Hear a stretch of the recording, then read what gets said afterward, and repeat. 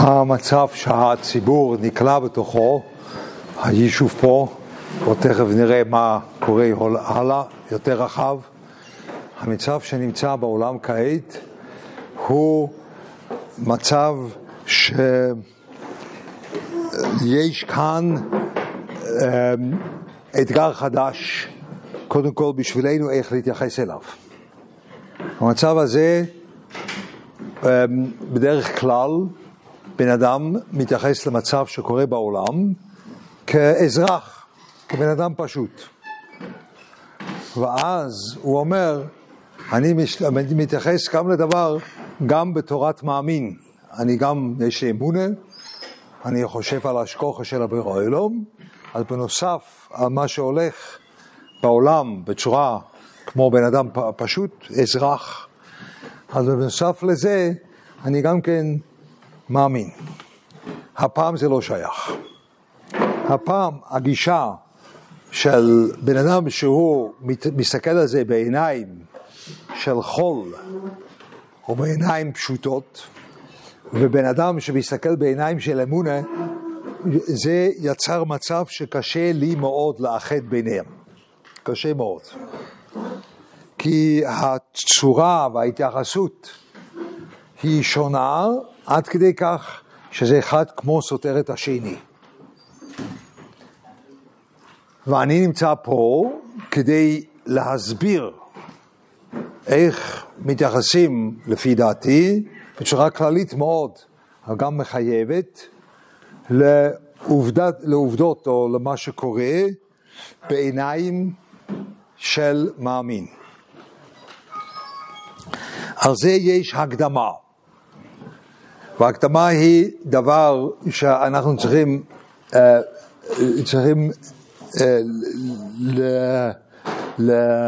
כשהיינו צריכים להתעמק פה, אבל אנחנו צריכים פה מאוד להעמיד את זה לפנינו. האמונה של בן אדם קיימת לפי המסגרת שהוא שם לה. המסגרת שהוא שם לאמונה זה מה שקובע מה הוא רואה. למשל, יש מסגרת של אמונה, שזה מסגרת טובה בדרך כלל, תכף נדבר על זה, אבל יש מסגרת של אמונה, שזה נקרא שהבורא לא מתנהג בשכר ועונש. הוא מתנהג עם העולם בשכר ועונש, זה המסגרת. ובאותו רגע שאני קובע, זה המסגרת שבו איתו אני מתייחס למה שקורה, אז מעבר לשכר ועונש אני לא יכול לראות. אני לא יכול. זה לא נותן לי. אני תמיד מחפש איפה יש פה אחד שעבר עבירה, איפה אחד שעשה מצווה, איפה זה טוב לטובים ורוע לרוע. זה אני מחפש כל הזמן. כי זה המסגרת של אמונה שלי. זה אני קבעתי. זה דבר חשוב מאוד, אנחנו לא מודעים לזה, אנחנו חושבים שאמונה זה הפקר כזה, שאפשר להאמין למה שרוצים, זה לא ככה, אלא אמונה זה דבר עדין, זה תלוי במסגרת שאתה נותן. ובאמת, יש בני אדם שאצלהם המסגרת של האמונה שלהם זה שכר ועונש בלבד, וממילא מה שרואים בעולם, גם היום, אני לא רוצה להביא דוגמאות, אבל גם היום, במה שקורה, הם רואים שכר ועונש בלבד. אני חושב אישית כאן חובה עלינו להרחיב את המסגרת הזה. מה שקורה בעולם עכשיו זה לא תחת השרביט של שכר ועונש בלבד. יש בראשונים, יש באחרונים, שיש עוד מסגרות, דהיינו עוד מרחב לאמונה שהוא מעבר לשכר ועונש. ואני חושב שזה מה שקורה עכשיו. מה שקורה עכשיו בעולם זה לא רק מה שקרה כאן, השם ישמור, בשמיני עצרת. זה לא זה. אלא קרה דבר הרבה יותר גלובלי, הרבה יותר. והדבר קורה כאילו, קורה דבר גלובלי אבסורד, ממש אבסורד. כל דבר אבסורד. שלעולם, לפי ההסתכלות אזרחית, עוד פעם לפי ההסתכלות הפשוטה, הרשועים האלו הם באו ועשו טבח ביהודים. אבל בצורה גלובלית זה נתן תאוצה לאנטישמיות. אבל זה קורה בכל העולם. זה קורה באמריקה, זה היום העולם. זה לא, עכשיו זה לא השאלה של, פה אתה יכול להגיד אנחנו בישיבה ודברים כאלו. בניו יורק אתה לא יכול להגיד אנחנו בישיבה. ואם בברוקלין 5,000 אנשים הולכים וצועקים שצריכים להרוג כל יהודי, ואף אחד לא פוצה פה ומצפצף, פירושו של הדבר שהמצב נהיה מסוכן. כן? זה לא שאלה שלנו פה. אבל זה קרה על רקע זה שהרגו לנו. מה ההיגיון? מה קורה? ברגע מה קורה? כאן מתגלה שבעצם יש פה משהו אחר לגמרי. קורה פה בעולם דבר שונה. דבר שהוא שונה, שהוא מפחיד, והוא מפחיד ביותר, אבל זה שאלה של אמונה. האמונה כאן זה לא שכר ועונש בלבד. לא. האמונה כאן הוא שהבורא מגלה שהוא מתחבר לעולם בצורה של מידת הדין. הוא מתחבר לעולם. יש סוגיה כזו שהבורא כל העולם מתחבר לעולם, כי זה מה שהוא עושה, והוא מתחבר לעולם, הוא לא פשט, הוא נותן עונש, הוא מגיב. לא. זה שאלה איך הוא מתחבר, איך הכלל שהוא רוצה להנהיג את כל העסק פה. ואנחנו רואים שהבורא עולם מנהיג את כל העסק עם נימה של מידת הדין. עם נימה של דבר שאנחנו לא יודעים את המהלך שלו, אבל המהלך הוא באמת מהלך כמו תובעני עלינו, שאנחנו לא מבינים בדיוק למה זה קורה. בשכר ועונש, לא יודעים, אבל ככה זה. זה מי שמסתכל על העובדה, ככה הוא רואה את זה. שכאן יש דבר גלובלי, זה היה, אתם לא חושבים, אמריקה לא, באוסטרליה אותו דבר. ובלונדון אותו דבר. ובגרמניה אותו דבר. זה דבר עולמי שקורה כעת, שיש תאוצה וכאילו יד חופשית לאנטישמיות. יד חופשית. כן? זה דבר שהוא כמו מוזר. זה היה צריך להיות הפוך. לא. ככה זה. יד חופשית לאנטישמיות. זאת אומרת, הבורא פה מתחבר לכל העסק הזה בצורה כזאת שאני קורא לזה מידת הדין. אז זה הבעיה שמאמין רואה. זה תלוי איזה מסגרת לך יש לך באמונה. אם הדבר הזה שהבורא לא מתחבר לעולם הוא בכלל לא במסגרת שלך של אמונה, כי מה שאתה יודע שרק שהבורא לא מגיב, הוא מגיב על המעשים שלך, ומילא אין לך אפשרות לחשוב על זה. אין לך אפשרות. הדבר הזה לא נמצא בלקסיקון, כן? הוא לא נמצא בכלל. מה, הבורא לא מתחבר לעולם? מה זה? זה שום דבר לא. בסופו של דבר, הוא מגיב למה שאנחנו עושים. וממילא, אתה לא יכול לראות מה שאני הולך להגיד. אתה לא יכול. לא שייך. כי זה תלוי במסגרת. אבל אם יש לך, לפי דעתי, מצב כזה שאנחנו נמצאים בו, אנחנו לא עדים אליו, אנחנו נמצאים בו, כן? אז מצב שנמצאים בו, אז אנחנו רואים שיש פה סוגיה שהבורא מתחבר לעולם בצורה של מידת הדין. זה דבר מפחיד ביותר, דבר שאני לא יודע מה יצא מזה, אבל זה מה שאני רואה. זה מה שאני רואה. שזה מה שקורה בצורה אפילו גלובלי, בצורה כזאת. עכשיו, אם זה הסוגיה, אז אני רק כדי לתת לכם את המסגרת הנכונה למה שאנחנו צריכים לעבוד. אם אתה חושב בצורה כזו, אז אתה מבין לבד שלעולם מה שאתה צריך לעשות זה לנסות לפעול באותם הממדים הבעייתיים, נכון? יש מימד בעייתי, איך הבורא לא מתחבר לעולם, זה כמו בעיה, יש לה את החשבון שלו תמיד, גם בכל דבר, גם רחמנא ליצלן במלחמת העולם השנייה היה לו את החשבון שלו, תמיד יש את החשבון, זה לא הנושא שלי, אבל לעולם הוא מתחבר לעולם בצורה שגורמת בעיה, אז אנחנו צריכים להשפיע שם, אז יש שתי דברים שמשפיעים על הדבר הזה. 2, לא יותר, 2. אחד זה תפילה ואחד זה תורה. חוץ מזה שום דבר לא משפיע. זה הנפש החיים אומר. הנפש החיים שהוא מדבר בשער בייס על תפילה, הוא מעמיד תפילה במדרגה יותר גבוהה מקיום מצווס בעניין הזה. שקיום מצווס הם מתקנים את העולם, אבל תפילה מחבר את הבורא עולם לעולם. זה מה שתפילה עושה. אז תפילה יש לה תפקיד אחר. תפילה לא באה כדי לתקן עולם, לא. תפילה באה כפי מה שזה פשוט. אנחנו אומרים ברוך אתה השם, ואנחנו רוצים שהוא משפיע על העולם, דהיינו הוא מתחבר לעולם. אנחנו מתפללים שהבורא עולם מתחבר לעולם. ובכוחה של תפילה, כך אומר את זה בפירוש, בשער בייס, בכוחה של תפילה יש שהוא מתחבר בצורה יותר בחסד, יותר נחמד. זה משהו, איך שהוא לא אומר נחמד שם, אבל זה מה שאפשר תפילה לפעול, זה תפילה. מצווס לא עושים את זה, מצווס לא פועלים שם, תפילה פועלת. ודבר שני, תורה פועל.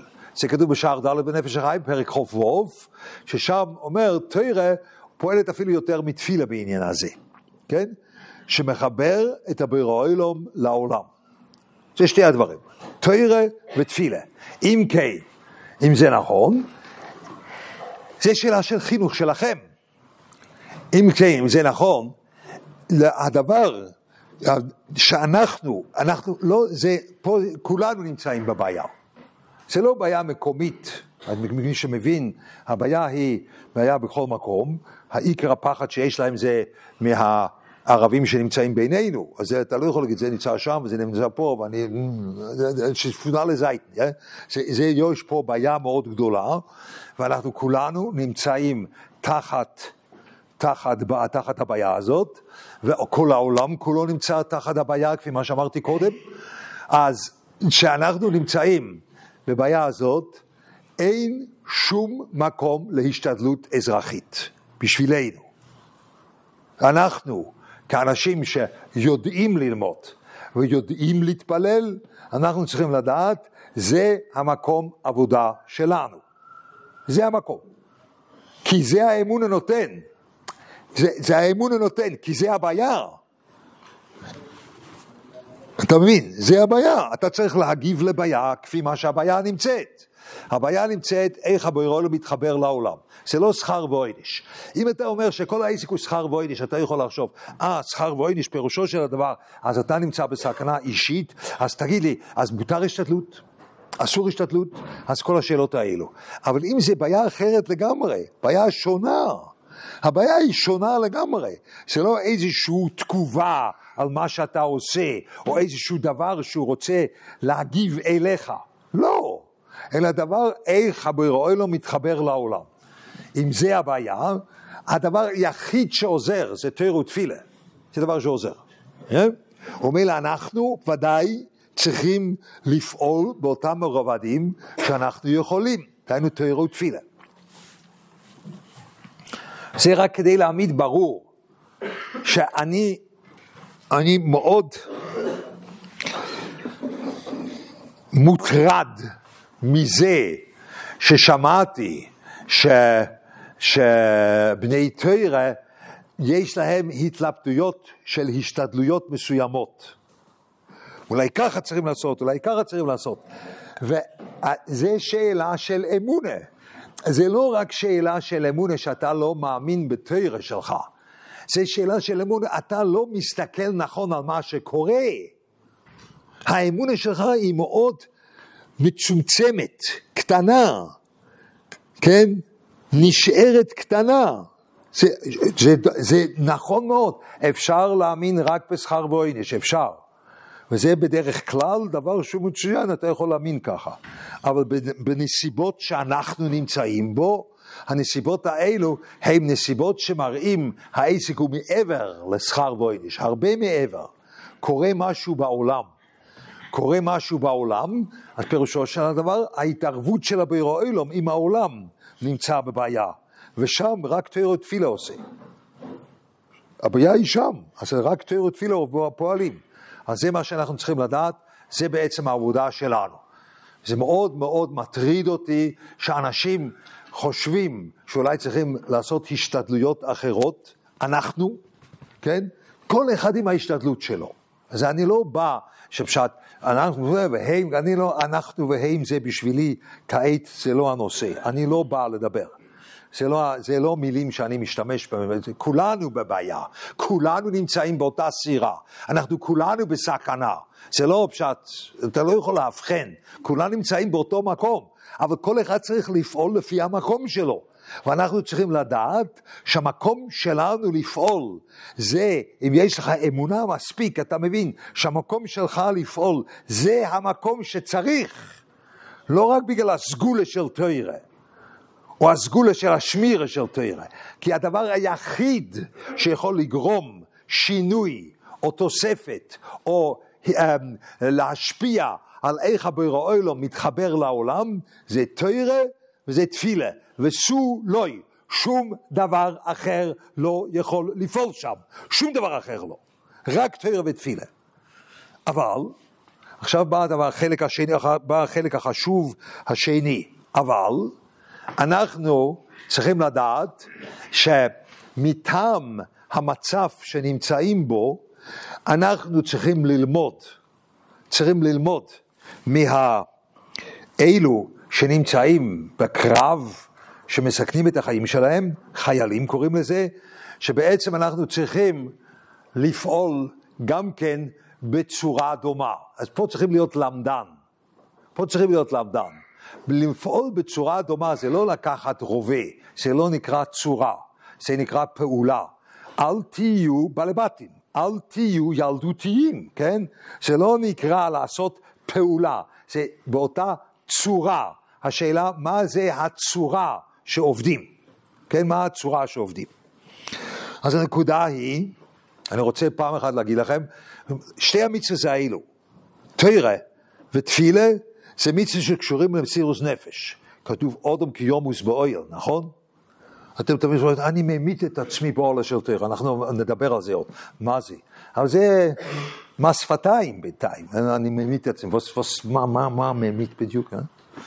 וזה בתפילה, זה גם שאלה של מסירות נפש, הנפש חי מדבר על זה בשער שני, אז בתפילה זה מסירות נפש בעצם, עוד זה לא ענייני, אני לא יכול להסביר את הכל, אבל זה מסירות נפש, זה שתי המצוות האלו, שתי מצוות. עכשיו, הטוענים עלינו הרי, ואנחנו לא רגילים להקשיב, אנחנו רק רגילים להגן, נכון?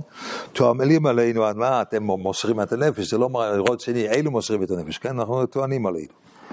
ואתה מרגיש לא טוב, אתה מתחיל להגן על עצמך ככה. לא, אתה לא מבין שבעצם, אני לא צריך לא. פה, בקום אולי מראים תשמענו אוזני. בוא נקשיב מה אומרים. המסיד שורם אומר, בספר שלו, מי שלא זהיר במעשיו בעבודת השם, הוא יותר גרוע מבעלי חיים שבורחים מכל מה שנדמה להם היועץ מזיק להם. כך הוא אומר. נכון? ידוע. אני חושב עד 900 לומדים, נכון? שהבן אדם הוא יותר גרוע מכל בעל חי. תמיד היה לי קשה על המסיד שורם. אני גם בורח מסכנת חיים, גם אני. אם אני רואה וחש שאני בסכנת חיים, אני גם עושה את זה, כמו בעל חי, אותו דבר. הבעיה שלי שאני לא עושה את הפעולה הזאת. הבעיה שלי שאני לא רואה שעבודת השם זה שאלה של סכנת חיים. אני לא רואה את זה. בשביל עבודת השם זה שאלה עד כמה אני מתפקד יפה. עד כמה אני מתפקד טוב. אני לומד טוב, בוא השם, אני מתפלל טוב. אני עושה בין העולם חברי טוב. זה השאלה. השאלה היא לא של חיים. אבל המסיד שורם מניח שעבודת השם זה שאלה של חיים, נכון? כך הוא אומר.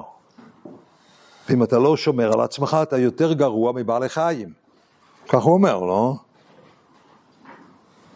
אבל הרי אתה לא רואה שעבודת השם זה שאלה של חיים. אז החילוני צודק. יש טענה עליך. שאתה אפילו לא מתחיל להבין שעבודת השם זה שאלה של חיים. אתה חושב שעבודת השם זה שאלה של התנדבות. זה שאלה אם אני טוב או לא.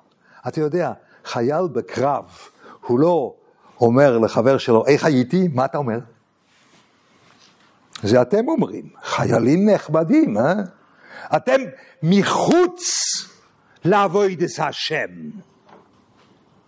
פועלים לימוד, אבל לא נמצאים בפנים לגמרי.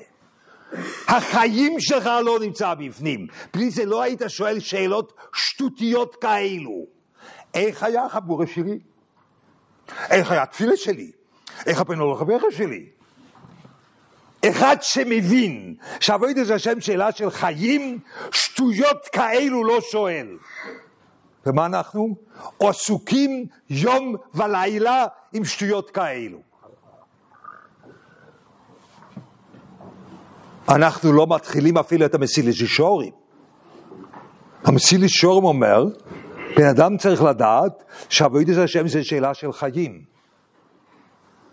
אנחנו אפילו לא מתחילים את ההתחלה של המסיל לשישורים. בשבילנו עבודת השם זה שאלה של אני תקין, אני עושה דברים יפים, זה מה שאני עושה בעבודת השם. זה שאלה של חיים ומובס? עבודת השם שלנו? לא, ספר את זה למישהו אחר, לא לי. לא. אבל חייל רואה שהתפקוד שלו זה שאלה של חיים ומובס, נכון? אבל אני הייתי גם צריך לראות את זה. עכשיו אני לא יכול. אבל מה התוצאה של זה? התוצאה של המודעות הזה, שעבודת השם זה שאלה של חיים ומובס, התוצאה של זה שאני לגמרי בפנים. זה התוצאה. שום דבר לא עולה בדעת. כלום לא. שום דבר אחר לא. אין שום, אפילו נימה אחת לא יוצא מחוץ לאותו תפקיד שהוא שאלה של חיים ומובס. שום דבר לא. אנחנו לא רגילים לחיות ככה. אנחנו רגילים להתפלל, אבל אנחנו לא רגילים לחיות להתפלל. אני עושה את זה, אני מכוון. נותן לכם דוגמה. קשה לכוון בתפילה, נכון? קשה לכוון בתפילה. עכשיו אני נותן לכם דוגמה איך זה נראה שאני הולך להגיד שיחה כמו אתה מתפלל 18 שאתה מדבר לבורא עולם. ככה אתה מתפלל, לא? אז מה? אני צריך עכשיו להיות מרוכז בזה, ריכוז עמוק, שאני עכשיו צריך לא לאבד את הריכוז שלי שאני מדבר אליך? זה שאלה של ריכוז מחשבה? לא. אני בפנים בדו-שיח איתך, לא צריך להתרכז. ובתפילה, הבעיה הגדולה הזאת, שבתפילה אתה לא יכול להתרכז, זה לא שאלה של ריכוז מחשבה. אתה פשוט לא בפנים. הרי בדו-שיח עם בן אדם, אתה בפנים. ואז אתה לא צריך להתרכז בשיח, אתה נמצא בפנים. ובתפילה, אתה מדבר עם הבורא כל העולמס. ומה? כשרק יש ריכוז מחשבה. המחשבה שלי תמיד בורחת. למה היא בורחת? כי אתה לא בפנים. ברור, לא? זה התביעה. התביעה עלינו, אנחנו צריכים להיות לגמרי בפנים. אנחנו לא יכולים להישאר בחוץ. זה מה חייל הוא לא בחוץ ועושה פעולות. הוא נמצא בפנים. ואנחנו לא בפנים בכלל. שום דבר. תחשבו פעם על התפילה. זה מבהיל. הרי בבן אדם אתה מדבר עם השני, פתאום אתה לא ADHD, אתה לא יכול להגיד, לא, יש לי בעיות של קשב וריכוז. נכון? אז מילא אני מדבר, אתה לא יהיה לך שום חבר, אתה אפילו חבר חדר לא יהיה לך, נכון? אלא מה, פתאום לדבר עם מישהו הולך לך מצוין, אבל להתפלל, אתה פשוט לא בפנים. אין לך אפילו מושג שאתה צריך להיות בפנים. לימוד אותו דבר. כל עבודת השם שלנו אותו דבר, זה המשיל לשורים. זה שאלה של חיים ומובס. לא, זה שאלה של תפקוד. ואני קשה לי לתפקד. זה לא שאלה של תפקוד, זה שאלה שאתה לגמרי בפנים. זה מה שצריך להיות. זה בעצם שתי המצוות האלו. שתי המצוות האלו של תורה ותפילה, אנחנו צריכים להיכנס אליהם לגמרי בפנים. זה מה שאנחנו צריכים. זה צו השעה. כשאני רוצה להיות לגמרי בפנים, הנקודה היא, אני לא יכול להגיד את זה אחרת, אינני יודע איך להגיד את זה, אבל זה צריך, דיברתי קודם, שהדבר היחיד שעוזר, שהבורא לא מתחבר לעולם, זה תורה או תפילה. זה שתי הדברים שעוזרים. שום דבר לא עוזר, שום דבר אחר לא עוזר. אבל זה עוזר בצורה כזאת, בגלל שזה דבר כל כך גדול, זה עוזר בצורה כזאת, שאני באמת, כמו שמיימיס עצמי בעולה של תורה, עכשיו אתם מבינים מה זה נאמר שם. מיימיס עצמי בעולה של תורה, אומרת, שום חיוס לא יוצא החוצה. כן? זה מה שאני קורא לזה. אתה נמצא לגמרי שם. זה נקרא מיימיס עצמי בעולה של תורה. אתה נמצא לגמרי שם. זה הפירוש של המילים. אתה נמצא לגמרי שם, שום דבר לא יוצא. אתה לא חי בחוץ בכלל, אתה רק חי בפנים. זה מה שנקרא מיימיס עצמי בעולה של תורה. ותפילה גם כן. אז שתי הדברים האלו, גם תורה וגם תפילה, צריכים, עכשיו זה קשה לי מאוד, אבל זה שאלה של שעת חירום עכשיו. גם תורה וגם תפילה, הם צריכים ענווה, כך כתוב. תורה הולכת למקום נמוך, ובתפילה ברור שצריך ענווה. עכשיו אני לא רוצה לעבוד על ענווה, זה לא הנושא. אבל זה, אתה לא יכול כל כך להדגיש את עצמך. זה מה שהתכוונתי קודם, שתמיד אנחנו שואלים איך אני. זה לא אופן אפשר להיכנס לגמרי. באדם שנכנס לגמרי, הוא שוכח מזה. הוא שוכח מזה איך אני. עומד לפניי את המשימה, ואני נמצא שם. זה לא שאלה איך אני עשיתי את זה. אני לא עומד בחוץ. זה המינימום של ענווה שצריך. כן? בתורה גם כן. מעניין ששתי הדברים האלו, גם תורה, ממקום גבוה למקום נמוך, כך כתוב בסויטו, שתורה הולך למקום נמוך, בתפילה ברור, זה שאלה של הכנעה, אבל בשתי הדברים האלו, הם צריכים להבין, אני פה מתעסק עם דבר הרבה יותר גדול ממני. זה לא דבר איך אני עשיתי, זה לא דבר של שכר ועונש, אתה רואה, זה לא דבר כמה אני טוב, כמה אני לא טוב, זה לא השאלה. השאלה שיש פה תפקיד הרבה יותר גדול ממני. אני יכול לחבר את הבורא עולם לעולם. זה דבר גדול ממני, זה דבר, אני מתבטל בפני זה. אני בורק קטן, זה לא שאלה עד כמה אני טוב או לא. יש פה תפקיד ענק לפניי, בתורה ותפילה. ובזה אני יכול להיכנס לגמרי. זה העבודה שלנו. אנחנו כן צריכים להיות כמו אלו שלוחמים. כי אנחנו כולנו נמצאים באותה סירה. אבל אנחנו עושים את זה בצורה אחרת. אנחנו נמצאים את זה באותו מקום שאנחנו נמצאים שהוא מקום הגיוני להיות. עוד פעם, שאתה באמונה מסתכל על העולם בצורה כפי מה שקורה עכשיו, אתה רואה שהבעיה היא אצל הבורא עולם. אז מה אתה רוצה? לראות שם? אתה יורה על הבורא עולם? מה אתה רוצה? הבעיה היא במקום אחר לגמרי. הבעיה היא איך הוא מתחבר לעולם. אבל זה תפקיד, לי יש תפקיד בזה? באים חז"ל ואומרים, נכון, התפקיד בך בזה, זה תפילה ולימוד. זה השתי התפקידים שיש. ושתי התפקידים האלו פועלים במקום הרבה מעבר לתחום הפרטי שלך. הרבה מעבר. אתה צריך קצת לעזוב את אני. שכר ועונש מדגיש את אני בסדר. יש לך יראת שמיים, אתה מבין, אני עדיין לא גמרתי את העבודה, אבל ברוך השם, אני עשיתי משהו. אבל אם אתה מתעסק עם דבר שהוא כל כך גדול, זה לא השאלה אם הייתי בסדר או לא. אני פשוט, יש את הזכות לעשות משהו למען דבר שהוא הרבה יותר גדול ממני. זה מה שתורה ותפילה עושים. וזה מה שאנחנו צריכים לעשות.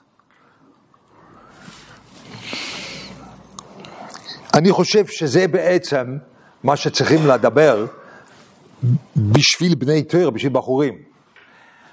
אני הייתי יכול להרחיב את זה לכל מיני תחומים, אבל אני רוצה להישאר באותו תחום שהוא קרוב אלינו.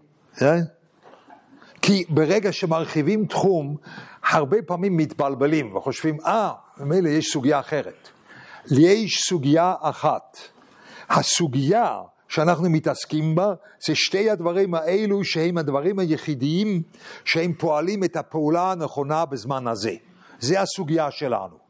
ואשרינו שאנחנו נמצאים באותו מקום שאנחנו יכולים לפעול שם. אחרים לא יכולים, כן? ואנחנו יכולים לפעול שם. אבל אנחנו צריכים לפעול כמו שדרוש בזמן הזה. מאיפה אני יודע מה דרוש מיוחד בצורה של עבודה, בלומדס של עבודה בזמן הזה? זה אני יכול ללמוד מהם. כי דרוש מלחמה. אבל במלחמה הכללים משתנים.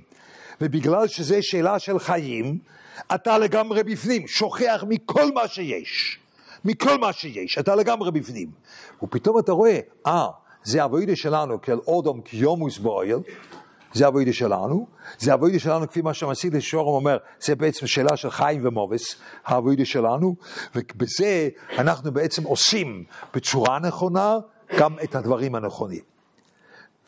הדברים פה ארוכים יותר, ודאי, אבל הרגשתי מחויב פעם להעמיד את זה בצורה שזה מובן מה שאנחנו עושים, לא בצורה שכבר מזמן חושבים שאני יודע כבר מה שהיה. הבעיה, אני אסביר לכם, עכשיו לא הבנתם מה שאני רוצה. אני רוצה להגיד ככה, המצב הוא מצב מיוחד. ובחור נמצא בישיבה, והוא מרגיש שהישיבה בעצם דורשת ממנו בצורה בסיסית לעשות את אותו דבר כמו תמיד, רק ביותר מרץ. אבל הזמן, האווירה בזמן דורש ממני לעשות דבר שהוא לא רגיל. זה מה שמרגישים, אני לא יודע אם אתם מרגישים ככה, אבל זה מה שאנשים מרגישים. אני צריך לעשות דבר שהוא לא רגיל, ואנחנו לא יודעים מה יהיה. איך דברים יתפתחו, יכול להיות, זה לא נגמר מחר כל העסק, כן? אז מילא, אנחנו צריכים לעשות משהו מיוחד. אז בא המשגיח, אני לא משגיח פה, אבל בא אותו בן אדם, והוא אומר לך, לא, אתה צריך לעשות בדיוק מה שעשית עד כה, רק תהיה חזק. אבל בדיוק, זה אני חושב לא מספק את ההרגשה שלכם. כי ההרגשה שלכם אני רוצה לעשות דבר מיוחד. עכשיו, זה מה שניסיתי להסביר. נכון, התחום שאנחנו עובדים לא משתנה. זה לא הייחודיות שהתחום משתנה. התחום הוא תורה ותפילה. זה התחום. זה מה שיש. זה לא מה שמשתנה. אל תהיה בעל הבוס ולחשוב, השינוי רק יכול להיות אם אני עושה דבר שונה לגמרי מעכשיו. לא. אתה עושה את אותו תחום. אבל השונה לגמרי הוא שאתה צריך לעבוד על זה שהחיים שלך נמצאים שם. אתה צריך לעבוד על זה ששום דבר לא יוצא. אתה צריך לעבוד על זה שאתה לגמרי שם. אני ניסיתי. אני כבר מבוגר. ואני חשבתי שאני עבדתי על זה, שאני מתפלל, ויש מהלך שלם איך להתפלל. אחרי שתפסתי שככה צריכים לעבוד, גם בתפילה, אני הסתכלתי על עצמי, וראיתי שאני לא התחלתי להתפלל. אני לא התחלתי בכלל. אז אנחנו נמצאים באותה סירה. לא התחלתי בכלל. לא התחלתי. ואז ניסיתי בנקודות מסוימות בתפילה להיות לגמרי בפנים. לא ב-18 שלם. מדי כבד לי. זה לא בגלל ריכוז המחשוב. היה לי זמן, אני לא יודע, עכשיו, פה למעלה נהיה יותר חלש כל הזמן, כך אני חושב, אבל היה לי זמנים שאני יכולתי להתכוון להיות בפנים בראש כל ה-18 מההתחלה עד הסוף. אבל עדיין אני לא בפנים. זה היה ריכוז מחשבה. אתה מבין? נו, ברוך השם, יש לי ראש חזק. כך השם נתן לי, אז אני יכול לרכז את הדבר הזה פה למעלה במשך 10 דקות, טוב, כמה זה לא יהיה. ככה. הלך. אבל לא בגלל שאני בפנים, זה בגלל שפה למעלה חזק. גורנישט. לא, זה לא הכוונה. הכוונה אני צריך להיות בפנים. איך אני עושה את זה? אז בסיום הברוך לפעמים אני יכול לעבוד על זה שאני מרגיש, אני פה בפנים, אני לא רק מתרכז, אני נמצא בפנים. קצת. זה עבודה. זה עבודה גדולה מאוד. עבודה שונה לגמרי ממה שבמשך השנה. גם בלימוד. להיות לגמרי בתוך הלימוד, מי שמכיר את עצמו, להיות לגמרי בתוך הלימוד, ולא לחשוב, האם הפשט שלי אחר כך יתקבל, ומה החברוש שלי אומר, האם החבורה היא החבורה טובה, או דברים כאלו, אלא לגמרי בלימוד, רוצה באמת לברר, לא בגלל שיש וורט מבריק, אלא לברר את דבר, אני לגמרי בפנים, לא הרבה זמן. מבינים? לא רוצה לבקר יותר מדי, אבל זה עבודה קשה. אתה לגמרי בפנים. זה הייחוד שיש. אבל צריכים לתת משהו ייחודי, כי הזמן הוא מיוחד. בגלל זה אני אמרתי את זה. ואני לא רואה נכון שלציבור של בני תורה שאני רוצה שיבינו שיש להם תפקיד, אני יכול להגיד, התפקיד שלך זה כמו רגיל, רק תעשה את זה ביתר סעס. אתה מבין, אני לא נתתי משהו לאחוז, שאפשר לעשות משהו מיוחד בזמנים מיוחדים אלו.